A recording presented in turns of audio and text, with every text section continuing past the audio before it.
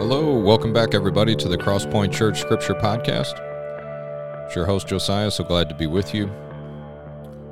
We're going to dive into a scripture of the day and look at it in its context and just meditate on it a little bit and see how it can help us in our walk with Christ and get our head in the right place and our heart in the right place for today. So we're going to be in Psalm 121 today. Psalm 121. And we're going to be in verse 2. Psalm 121, verse 2. There's a little bit of comedy is the wrong word, but we're going to grin a little bit at the word picture here. I think you'll see what I mean in a minute. So reading from the ESV, it says, "My help comes from the Lord who made heaven and earth."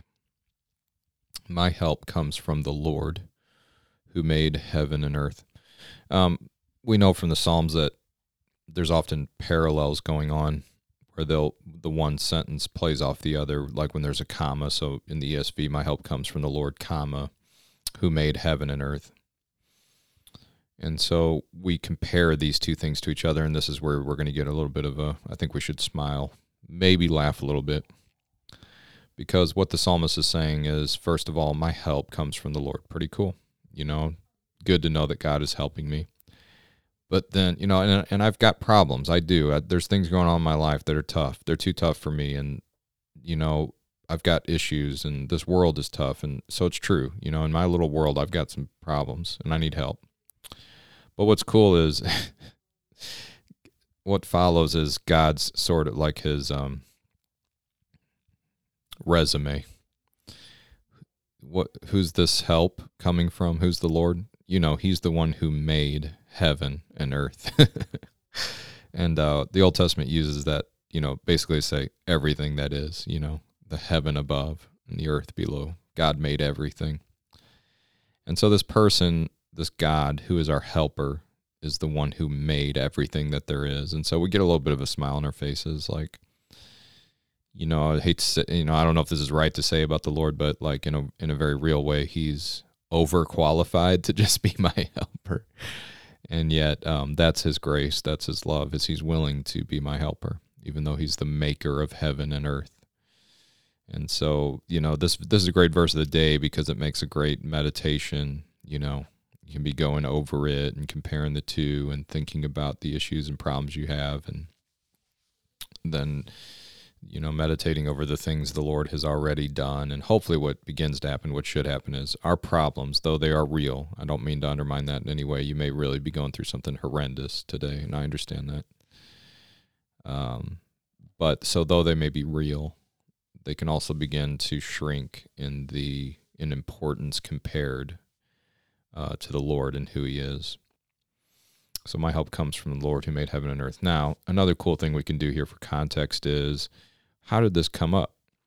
In other words, this is verse 2. So why is the psalmist talking about where his help comes from? And there'll also be another kind of reason to smile here that I love. You find these little details in the Bible that are so helpful.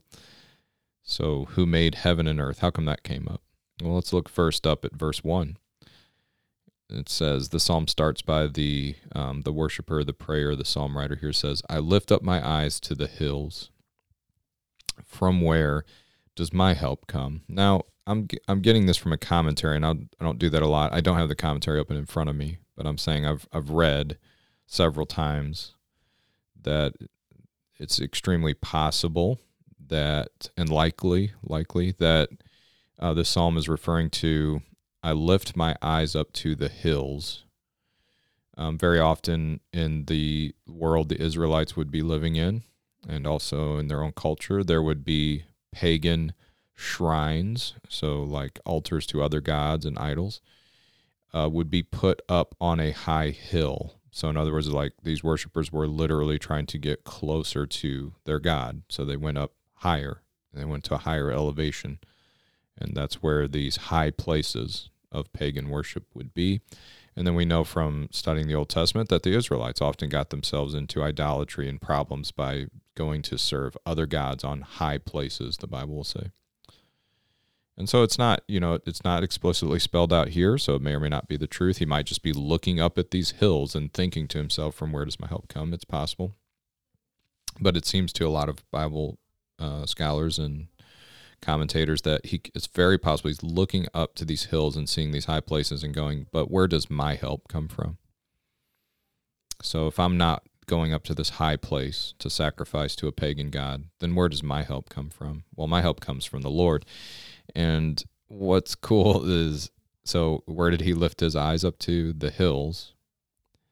And then he says, but my help comes from not some God that you have to go up on a high place to get close to, but to the one who made those hills and everything else. That's our second kind of cash in on the joke here, that, oh yeah, there's this great hill with a high place on it, but my help comes from the Lord who made that hill and everything else. He made heaven and earth. So it's a nice package, a nice encouraging package, and helpful for us in our prayers. And then where can we see Jesus in these verses?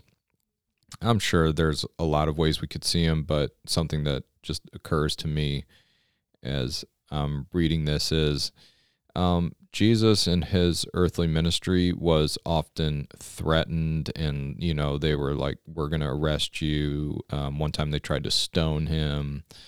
There was always looking for an opportunity to arrest or kill or talk bad about him. And Jesus constantly just said, I put my life, I entrust myself into the hands of God. He would constantly say, like, my help doesn't come from the Roman government. It doesn't come from any government. It doesn't come from this temple building. It comes from the Lord who made heaven and earth.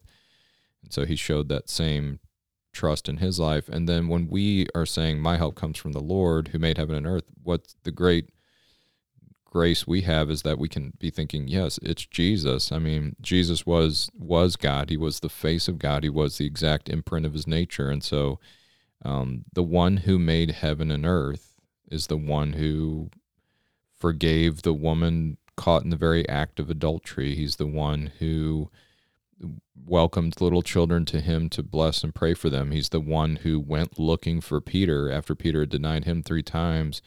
He was crucified, he rose from the dead, and he came looking for Peter to restore him to a loving relationship with him and to working with him to feed his sheep, feed his lambs. So, this is just such a great picture of Jesus, our help, Jesus, our Savior, Jesus, the one we reach up to, the maker of heaven and earth, and also the one who is as close to us as the mention of his name.